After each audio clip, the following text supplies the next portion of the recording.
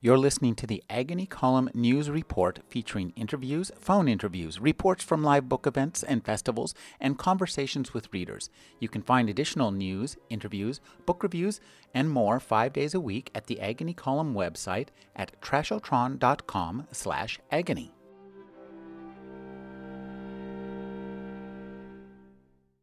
Laura Ann Gilman is the author of Silver in the Road and The Cold Eye, the Cosa Nostradamus books, which include The Retrievers and the Paranormal Scene Investigations urban fantasy series, and the Veinart War trilogy. Her new novel is Uncanny Times. Thank you for joining me, Laura. Oh, thank you for having me. This is a wonderful book. To start with, you said in 1913. That's an interesting time, both sociologically and technologically. And so both of those aspects of the setting offer a challenge for you. So let's start out with the sociological setting. I mean, this is a time when women couldn't vote. Your main character is a woman. So right off the bat, you have some sociological challenges in creating your character because she's lives in a world that is absolutely different than the one you've spent your entire life in. Very much so. I chose the period before World War I specifically because there was so much change happening. Even when people weren't aware of it, it was around them. It was changing the world around them. And I thought this was a fabulous time to be writing something spooky, writing something that was uncanny. What I really loved about it, though, is that Rosemary and Aaron have this really interesting dynamic where she is the older of the two. She's the big sister. And they've been raised in a world where they are both expected to be soldiers, basically. They are raised in a family that teaches them to fight, that teaches them things that women were not taught. And at the same time, she has to present this facade of being a gentlewoman. And she has to defer and let other people speak to her brother, even though she's usually the primary partner, being a few years older. And it created such an incredibly interesting dynamic between the two of them that was a great deal of fun to play with. Because yes, she is raised one way, but has also been raised to behave a different way. And she has to be able to basically code switch at a moment's notice. The title of this book and the word used often to refer to the various critters they do and do not encounter and mention, uncanny, that's a word straight out of good old Sigmund Freud, unheimlich. Can't ignore that. That's a big ticket left line right there in the road. For me, it was... Honestly, I didn't realize that until after I'd started working on the project. I was going for the sense of things that are not the things we see out of the corner of our eye, the things that are not known. I was going very much on play of canny, of to ken something, to understand it. These are the things that are not known. These are the things that are not understood. And it just, I needed a category that was broad enough to take in all of the fairy tales, all of the myths, all the legends, most of religion, everything that was not clear-cut and human. And that term just really very much came to me very early on. When I was originally writing the book, it was just called Huntsman. And then I was like, okay, I need an actual title, and came up with that. But that was the sense. I was going back, the wordplay of canny, to ken something, to not ken something. I one of the things that you mentioned this, and I think this is one of the big strengths of this book, is the brother-sister dynamic in the book between the two. So, and it's really interesting because, as you say, in any social situation that they show up in, Erin is expected to take the lead, but they're both soldiers, and she's the older soldier. She's the commander, essentially, by rank and by age. And that provides a really nice dynamic for the two of them. Talk about sketching that out, for this novel and for other novels.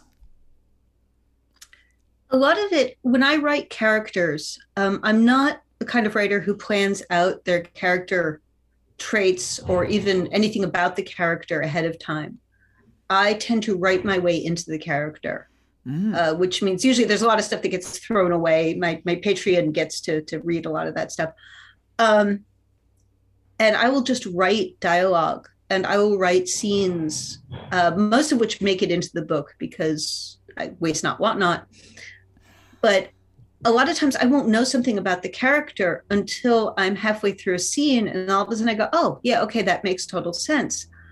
I think, and this bit makes people laugh when I tell them once they've read the book, I did not realize that Aaron was neurodivergent until about a third of the way through the book.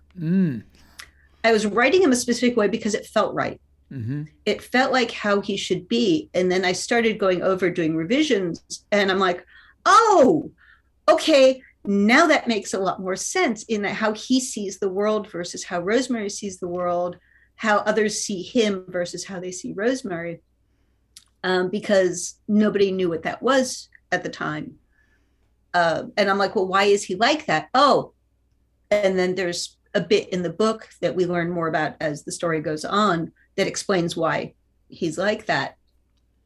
But I don't plan this ahead of time. I don't plan the dynamics. The dynamics come out of their interaction as I'm writing them. So I get to be surprised along the way. I mean, I'm sure I joke that I have a lizard brain and a mammal brain, and the lizard brain goes ahead and does all the work, and then the mammal brain comes along and does the writing and thinks it's created something. And they don't talk to each other, so I'm always surprised.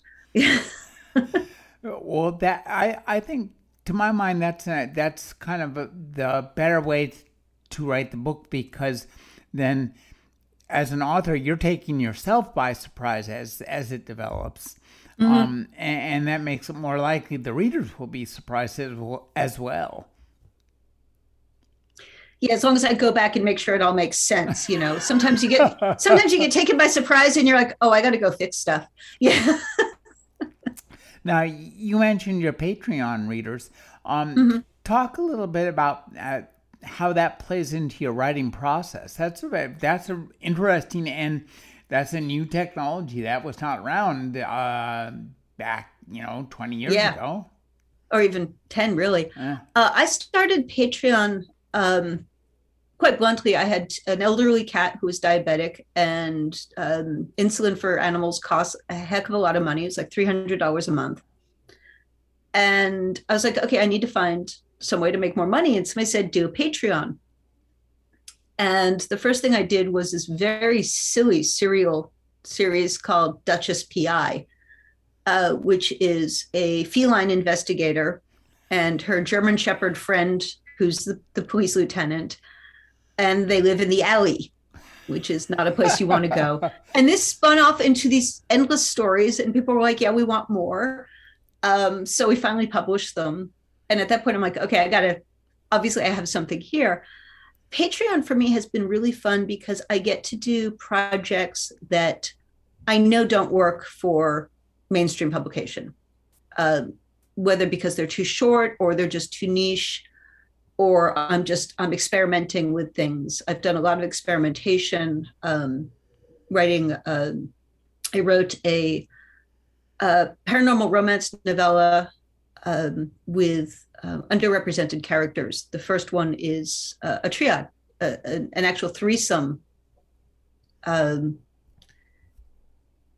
I really wanted, because I hadn't seen. You see triangles all the time, but I wanted to see a committed threesome, a committed triad, and people loved it.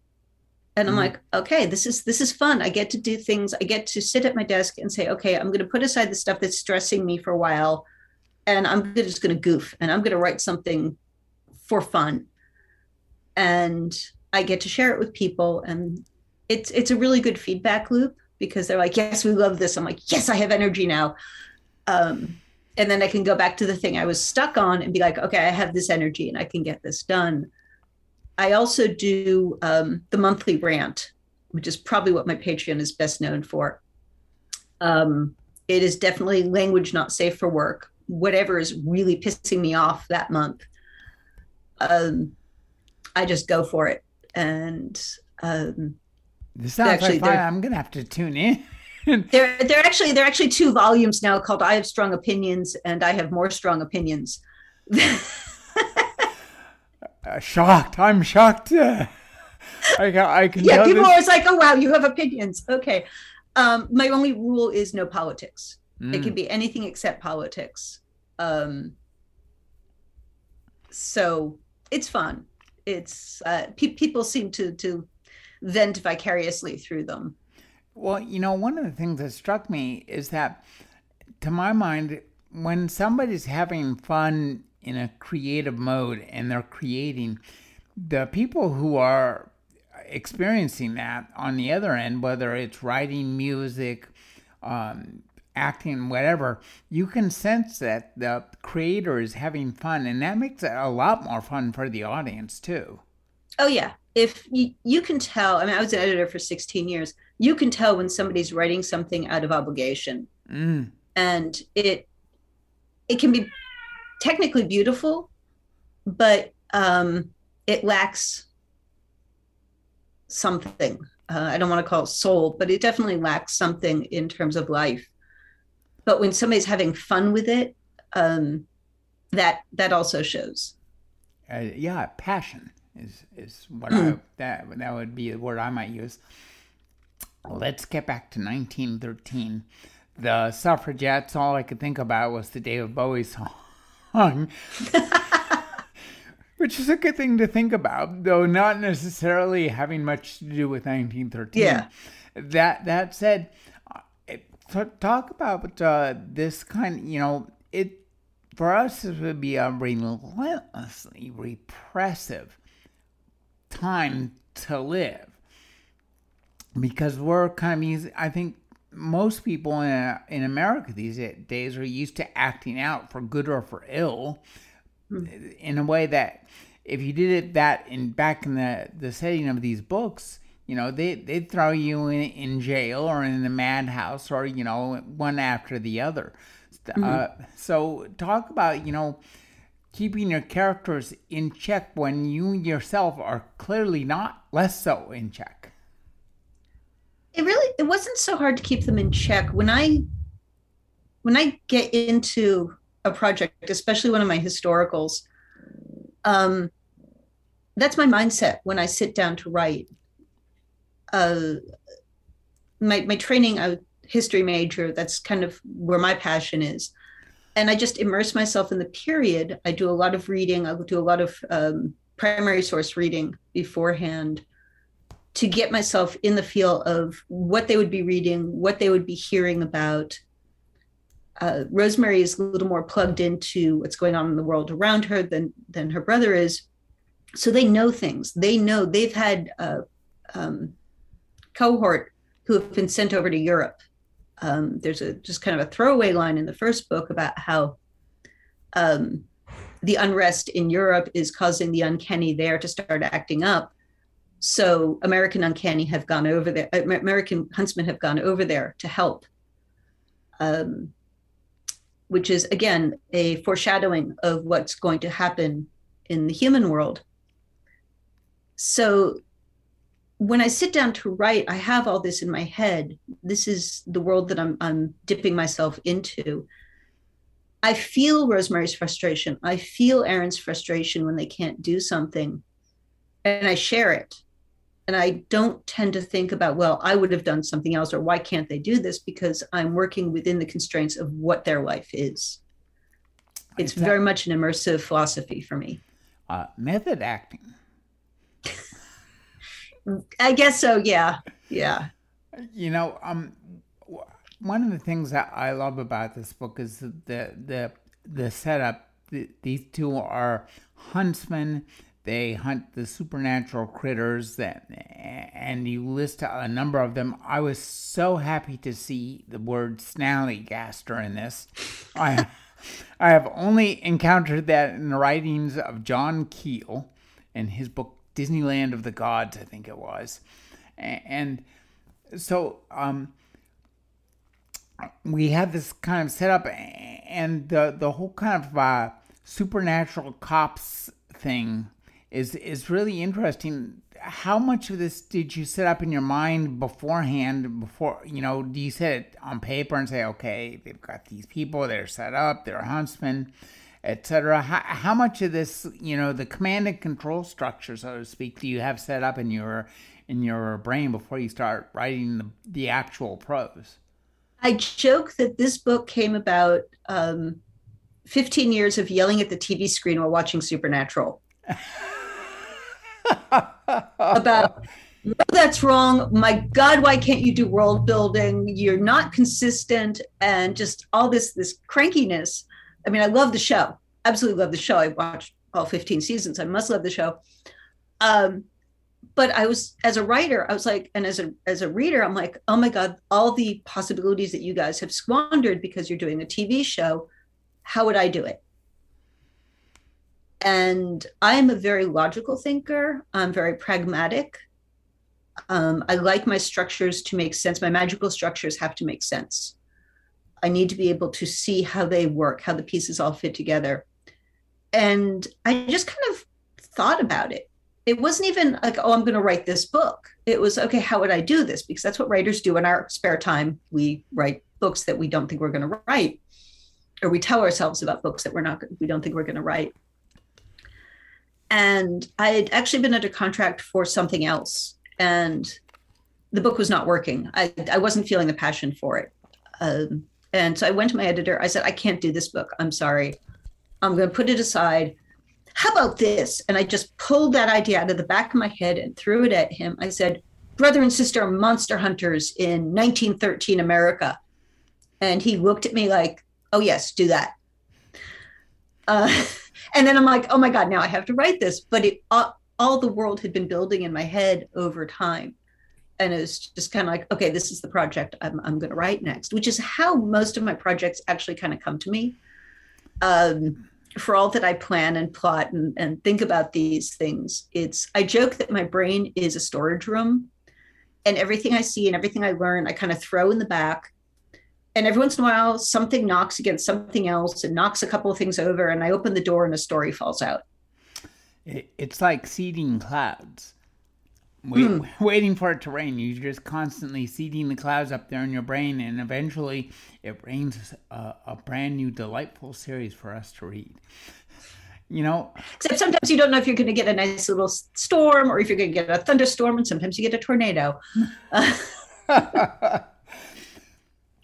Early on, our hero and heroine arrive in. I forgot my favorite character. Botheration. This is a dog, a large dog. So, what I found interesting was the breed. You called it a Molosser. Yeah. And that was I looked that up, and that was a rabbit hole I went down very quickly. So tell us about choosing to call it a Molosser. A Molosser is, as a breed, is technically extinct now. Molosser, I think it was from Molossos, I think was the location. It was either a breed or a series of types of dogs in Rome. And they were mostly used for war dogs as protection, but apparently they were also household animals. And the actual breed has died out, but they are pretty sure that most Mastiffs and bully breeds are descended from them. And there are some picture or some drawings, there are some sculptures. They were basically massive dogs, very large, somewhat scary looking, but very loyal. And I thought, okay, yeah, that's it. That's going to be their companion. And I didn't know much more than that. And Bother is another character who, as I'm writing the book, is taking shape. And there's a sort of almost tossed away revelation in the book about some of his background that I didn't think about until I got there and went, oh, of course, that makes perfect sense. And he's great. I tend to write really good animal characters because the mule Flatfoot in the Devil's West books still gets fan mail. Actually, I got threats once. I had beta readers for one of the books, and I left them off at a seat, and they're like, if you hurt the mule, we're never speaking to you again. I'm like, oh, okay.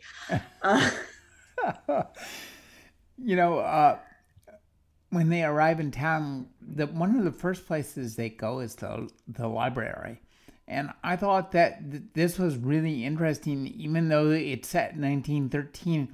All my 2022,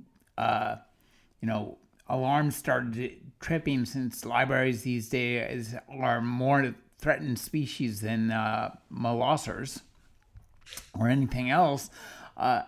So talk about using the library, and especially in this kind of fiction, libraries often pop up because of the books that reside there, and books are an important part of this story as well. Talk about the import of libraries and just using them, and then lead us to the character you create.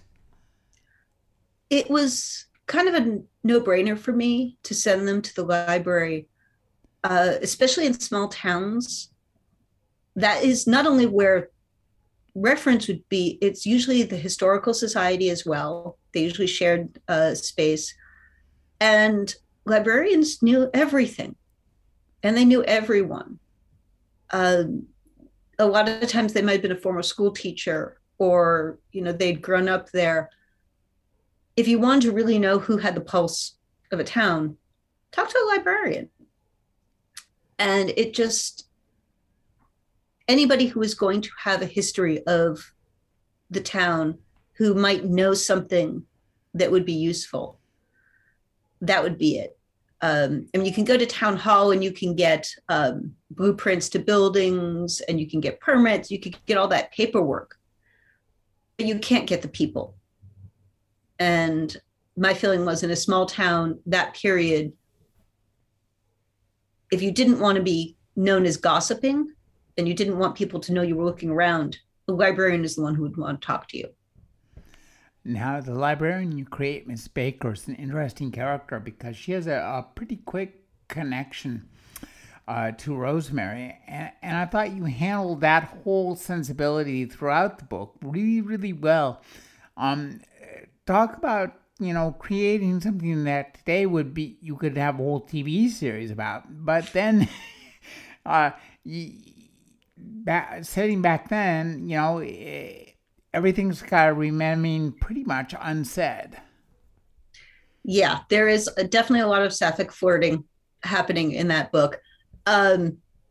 It's, on one hand, Rosemary is very calculating, and she will use what she needs to get her information. On the other hand, she really, really liked Miss Baker. She found her very appealing. And I think kind of felt sorry about the fact that she had to use her this way. And Miss Baker desperately wanted to show off. Mm-hmm. There was definitely a lot of that going on. And yes, it had to be unspoken, not because those relationships didn't exist then. They absolutely did. But it was circumspect. It was maybe understood but never spoken of. Mm-hmm. There was a phrase that my family grew up with called a Boston marriage, which was when two gal pals lived together, set up house. They're friends. Yeah. So I was definitely playing with that, that interaction, that connection that Rosemary had to somebody outside of her family, because she is very isolated in how they live. One thing that's interesting in the setup of the Huntsman, and you're very coy about this, you don't say much about them, the Fae. And I think that's, it's an almost Lovecraftian reference, because it suggests a lot and it doesn't suggest giant nebulous monsters, but it suggests giant nebulous power in whoever the Fae are. And so talk about, I'm curious, how much do you know about them, or are they at this point just kind of a word that you're using to, keep the narrative going? You have a general idea of what's going on, but do you know more? I know who and what they are. Okay. And I know how they tie into the world. Oh, so we'll see that in the next book, I imagine. Well, I was going to say, when I was writing the first book, which I was at the time was supposed to be a one-off, it was just kind of like, okay, this is going to be something that's lurking in the background. This is something that all huntsmen know. This is a threat. It's not really relevant here. And then I got to writing the end of the book, and I went, oops, okay, kind of relevant. In the second book, which I'm working on now, it's brought up again. It's still a background issue. It's something that they worry about. You learn a little bit more about the Fae. You learn a little bit more about huntsmen in general. But it's still something that's building. So, books 3 and 4, if they happen, we will learn a lot more. I'm predicting books 3 and 4 will happen. I mean, whoever your agent is should be sending this to Amazon and Netflix and find, give Sarah Michelle Gellar some more work. I'm guessing that given that you're the author of the Paranormal Scene Investigation urban fantasy series, that the supernatural forensics that we experience in your book, this is not your first rodeo with those. So, but I think you do it really well. So talk about that, because that's one of the things I find really, really fun in this kind of book, is to see the kind of crime scene forensics that we're used to seeing in every single episode of every stupid TV show that I watch. To see them put through the funhouse mirror of the supernatural as you see the supernatural. Yeah, as I said before, I tend to be very pragmatic about when I'm world building my magic systems. In the Cosa Nostradamus, it's all based on electricity, which explained why creatures were and magic users were drawn to cities, because there was man-made electricity there that they could just power up on. Here, I very much wanted there to be a way to figure out what they're dealing with. If they're going to go on a hunt, they need to know what they're hunting. They need to know what works against particular creatures. They need to be able to determine what's real, what's not evidence. And I used a little bit of mythology, bits and pieces here, definitely cherry-picked from as much as I could read, a little bit of the burgeoning science at the time, because 1913 was developing huge leaps. It's actually kind of fun, this non-spoiler moment here, in that they use fairy lights, which they're not really supposed to. They're not human invention. They're not supposed to use these, but they're very effective. But Rosemary also carries a tungsten flash, which was the first iteration of a flashlight. So you've got these two things coexisting, both tools that are being used because they're both what's available. And that's pretty much how I approached how they would investigate, using the tools that were available to them, both historically and the new science. I'm sure if they could figure out how to use fingerprint powder, which I think was about that time, they certainly would. But it required a lot of research to figuring out what was available, what I could do, what weapons would be practical and what wouldn't be practical, what would they carry. Your series, or this story starts out with a murder and there's a victim, and we get to have an exhumation scene. And I thought you'd have a lot of fun with that one. because you bring in, not only do you get to dig up a body out of a grave, we get to think about the technology that went into putting people in the ground at the time, which is not the technology we have now. The morals now, where we've even gone beyond cremation. Now we're into human composting. Talk about that, and also just the fun of adding the supernatural element into this whole shebang. Yeah, that's one of my favorite scenes to read also. I wanted to show, mainly in that scene, I wanted to show how they are completely unafraid of things that most people are afraid of. Being out in, spooky places, among the dead, there was still a lot of superstition. And yet at the same time, cemeteries were also where people had picnics, just not at night.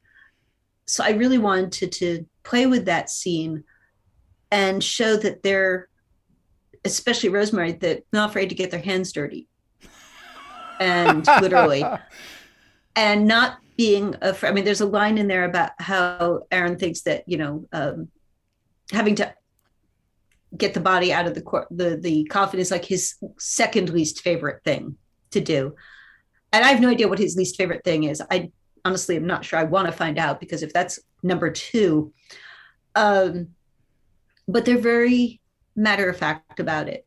And even the supernatural incident that happens during the scene, I don't want to spoil it for anybody. Even that, they're very matter of fact. It's just like, oh God, okay, yeah, we have to deal with this now. And that scene was first in the book. That's what originally opened. I tried to do a cold open, and we determined it did not work. But writing that scene gave me a lot of information about Aaron and Rosemary and how they reacted both to each other and to things that happened to them. So yeah, that was a great scene. And they are very much hands-on in that regard. They do not hesitate getting in the thick of things. Now, this is a book where the characters are themselves in pursuit of the uncanny, and these uncanny are critters. And I'm the sort of fellow who, wants to ascertain that there's a monster in the damn movie before I go to shell out my dollars for it, even if it's like for about 30 seconds, which is what it was in the last thing I saw. So talk about, setting up the supernatural world of critters and monsters. I mean, what the heck is a snallygaster? Whatever you need it to be, pretty much. Okay, good. I very intentionally, and this is something I did in the Casa Nostradamus also, I very intentionally make the supernatural in this world a melting pot. Although it's really less of a melting pot, more of a stew. It's a world of immigrants. So you have all of the native mythology. You have the mythology that people bring with them. You have creatures that come with the humans as they come over. And you have creatures that wander, that basically decide to pack up and move to another country because life might be better there. And I want all of these things to be happening. It's not like, okay, there's this, there are regional monsters. Some uncanny live here, some uncanny live over there. You tend not to see them. If you do see them, you got to think, okay, what's the problem? If you're having a migration of uncanny creatures, what caused that migration? This actually becomes relevant in later stories. So these are things that I really wanted to be able to pull from a whole bunch of different cultures and say, okay, yes, we have the things everybody knows, but we also have things that people may not have heard of that came with humans or followed humans. Uh, because I think that is America, especially America of the turn of the century, where we America, were a still melting having pot huge of waves. monsters. Well, we were having huge waves of immigration at the time. Uh, Pretty much, I think it was the Irish and the Mm-hmm. Germans at that time. And so it made perfect sense that you would have immigration of uncanny creatures as well. You know, also at that time, you do well at playing the politics of the time. For all that you give us, a variety of entertaining monsters and turn critters that we might not have thought of as monsters into monsters. The real monsters are the humans. So talk about the two merchantmen who are moving in. Oh, yeah. And they are really, this just got my back up the second I saw them. I said, "Oh my God, these people are repulsive. I hope something really bad happens to them." So tell us about creating them. Yeah, well, the thing about that is, yes, your immediate reaction to them is, "Oh my God, these are horrible. Are they the villains?" Um, and I mean, that was very much intentional, because in many ways, yes, they are the villains, but they're also perfectly ordinary and normal villains. The 1930s, early 19 teens was politically and socially fascinating. And even more so to be writing it during the past year or so, because strike breaking and unions forming and suffragettes and a lot of people becoming very politically active who hadn't been before, and a lot of crackdowns, a lot of corporations really starting to stretch their muscles. All of this is being echoed around us as I was writing it, which was kind of horrifying, actually, as a historian. But the people that populate these stories are very true to the people of the time. I am a firm believer in, when I'm writing, especially a historical fantasy, two truths and a lie. I like to use the actual politics. I like to use the actual financial events that were going on. First of all, because they're incredibly useful. Second of all, because I couldn't make up some of this stuff. Nobody would believe me, but it's real. This is actually what happened. And that allows me to hang the lie in between them. And they're all equally implausible. Therefore, they must all be true. This is the hope, anyway. That's how I use history to frame the fantastic. If I do my job right, I blend them so much that you're not really sure. You're pretty sure you know which is real, but there's got to be some doubt. I think you do a great job. I hadn't thought of it in that way, but that's exactly right. You keep us going. Now, I thought it was interesting too. Rosemary has a bit of a problem. It's a contemporary problem now. So tell us about creating that, and we can see that by the end of this book, we have not seen the last of this problem. Erin recognizes it's a problem, and I thought the way you handled that was nice, and also well fitting within the history of the time. This is, after all, Samuel Zeller Coleridge had been getting up, hitting up the laudanum. Well, it goes back to the fact that they were raised as soldiers. They have a vaguely traumatic family history. They're under immense amounts of stress. And there's no way that they would not have issues, that they would not have stressors that would break them. And I wanted to explore how they would react and how they would handle those stresses in a very human way. And yes, Rosemary is very much aware of the fact that she has a problem. She's very much aware of the fact that her crutch is not a healthy one. It's not a good one. She's a smart woman. She's also aware of the fact that it's a useful crutch for her. And she's convinced it's not a problem.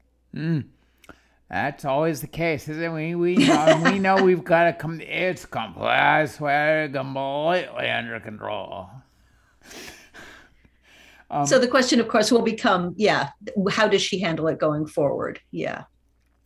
Now, one thing I thought was also really interesting, as regards to supernatural, especially the supernatural police, is that you talk about there's a certain morality there in terms of their interactions with, what are arguably and demonstrably monsters. And this is in terms of the sigils, whether you're setting a trap for something or just calling it. That's a shady distinction. I think that's an interesting, shade of gray to put in this kind of novel. And where you put that shade of gray is also very interesting, because monsters do not necessarily lend themselves to shades of gray. It's a monster. It's going to rip your face off and eat it. So maybe shades of gray, shades of red, yes. I actually love playing in the shades of gray. I think that's the most interesting place to put your characters, all of your characters, heroes and the villains and the secondary characters, because people are complicated. Monsters are complicated. And the line that they draw is a shifting one, and nobody has ever really told them where the line is. They have to keep feeling it out for themselves. And at least in book 2, you learn that the line is different for a lot of different huntsmen. But it was very important to me that they understand that they're not the end all and be all. They're doing a job, and it's not a quest. It's not a holy mission. It's not an obsession. It's a job. And there are things that you don't do on the job. And Rosemary and Aaron have to argue it, because sometimes it would be easier to do those things. It would get the job done faster, but there's going to be a cost. And I wanted them to be aware of that cost. Mm-hmm. One of the things that is interesting in this novel is I think you pace it really well. It's not paced so fast that, you're kind of like always thinking, well, I'm going to read 2 or 3 pages ahead just to find out what the heck is happening. On the other hand, I was, just riveted to my chair and reading through it. So talk about finding that happy medium of really fast, really engrossing, but not so fast that, it's like the fight scenes in a bad Nicolas Cage movie or something. Honestly, I think I'm going to have to give a lot of credit to my editor, Joe Monti. I like to, as people who've read my work know, that I tend to spin things out at a much more deliberate pace than a lot of contemporary genre stories do. It's not bam, bam, bam, bam, bam. I like to be able to unroll things. And periodically, Joe will just be like, this is a really good scene, now cut it. Cut it in half. You're taking too long. But it's a question of allowing your characters to breathe and remembering that these are people, and we don't go headlong into everything. We do have downtime. There are moments for just being siblings, sitting, having coffee. There are moments when you're thinking about something other than the job. And that is what makes the story complete, because otherwise it's a choose your own adventure kind of thing where you're just going from one action scene to another, and those are fun. It's not what I write. I like to take people on a full journey. And that includes the quieter, more contemplative moments. That includes the moments where you're seeing the world around, not just the scene that they're focusing on. You know, creating a small town in 1913 in America, that a challenge for you? Because it seemed it's very well done. It feels really full and real. And in a sense, I feel like even after reading this, I can kind of walk around in the streets. It's like I have memories of a vacation I didn't go on, and to the degree that there are lots of monsters around, I'm glad I wasn't there. But on the other hand, I probably would have enjoyed seeing those monsters. But so talk about just creating that small town. That's probably the hardest part for me. I have on the wall of my office, I always have a map, and I draw like blueprints of where they are. And I know the settings. Is behind you? It's actually over to the other side. Oh. But for me, that's actually really difficult. I know the place. I tend to base it on an actual location and then extrapolate what I need from it. In that particular case, I know upstate New York. I'd never been that far upstate. I talked to people who do live there. I got their feedback, but creating the town of that time and the feel of it, the roads, the transportation that would be available, even the way that the houses would be built and decorated, that's all straight up primary research. And that's where, I love doing research. What kind of histories? History major. What kind of histories? What kind of books do you read? Do you go to online libraries and look up, addresses and information? No, actually, I like to look at blueprints. Mm. I like to look at how plots of land were divided up. I like to look at structural prints of where towns put their railroad and where the commercial district was. Structural stuff. It's also a lot of looking at magazines of the time for fashion and for decor. I'm not the writer who will describe every single thing somebody's wearing. It's not interesting to me, and I tend not to put it in. But I need to know specifics of what their clothing was like so that I can know where a knife can be hidden. I can know whether Rosemary is going to be able to get herself out of a 6-foot deep grave that they've just dug up without needing a ladder. I need to know how long they're going to take in the bathroom. What was the plumbing like? So I know more about toilets in that time period than I really ever wanted to know. The things I learned for these books, and you mentioned before going down a rabbit hole. I went down a complete rabbit hole on plumbing. Sounds like fun. It's fascinating. It's absolutely fascinating. But it's like, what did I have to forget to take up space in my head to remember this? Yeah, that hard drive is limited. There's always so much room. Yeah. Yeah. But I'm very much a fan of first-person research. And then, as I said, it goes into the storeroom of my brain, and I let it sit there for a while. And then when I need it, it kind of falls out onto the page without me having to reach for it. So you've got the second book queued up, and you're you're on deadline. Absolutely. I'm on deadline. 100%. Totally on deadline. Oh. Yes. Yeah. The second book takes place about 6 months after.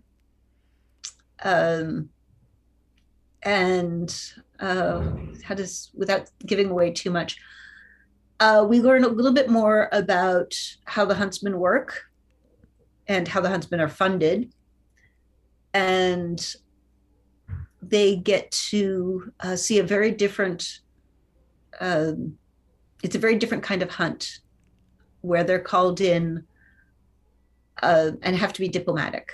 They can't just go and do what they want. They have to be very careful because they're among the wealthy for some of this hunt, which complicates things for them.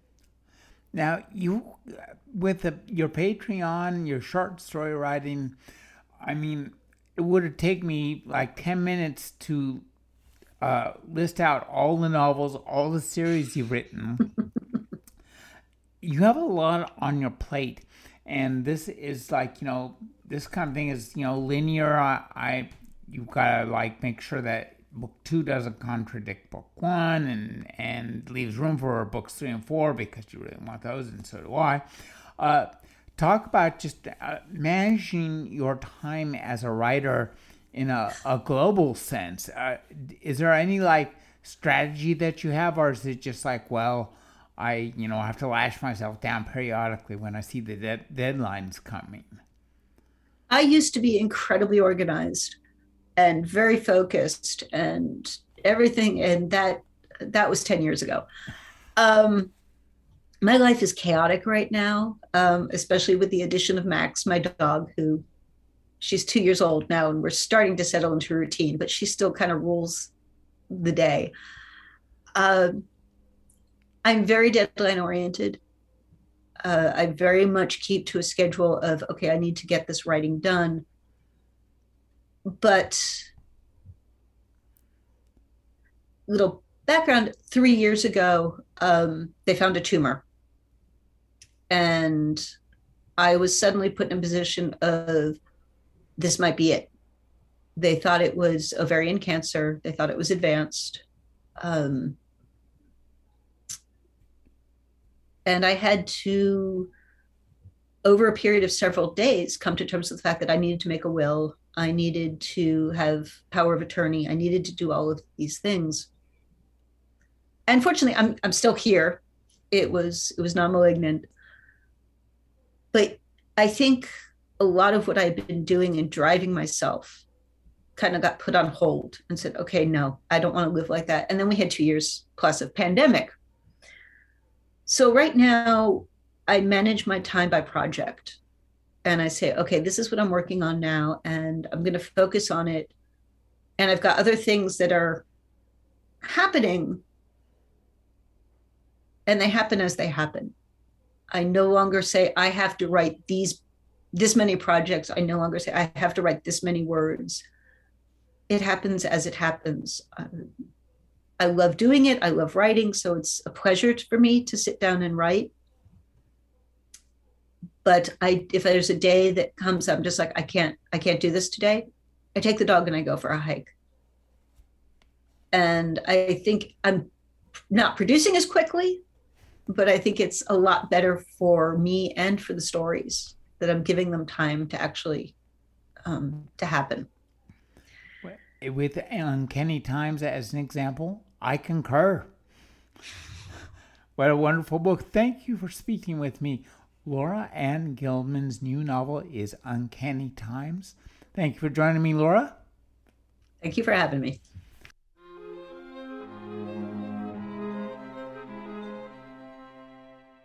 You're listening to the Agony Column News Report, featuring interviews, phone interviews, reports from live book events and festivals, and conversations with readers. You can find additional news, interviews, book reviews, and more 5 days a week at the Agony Column website at trashotron.com/agony.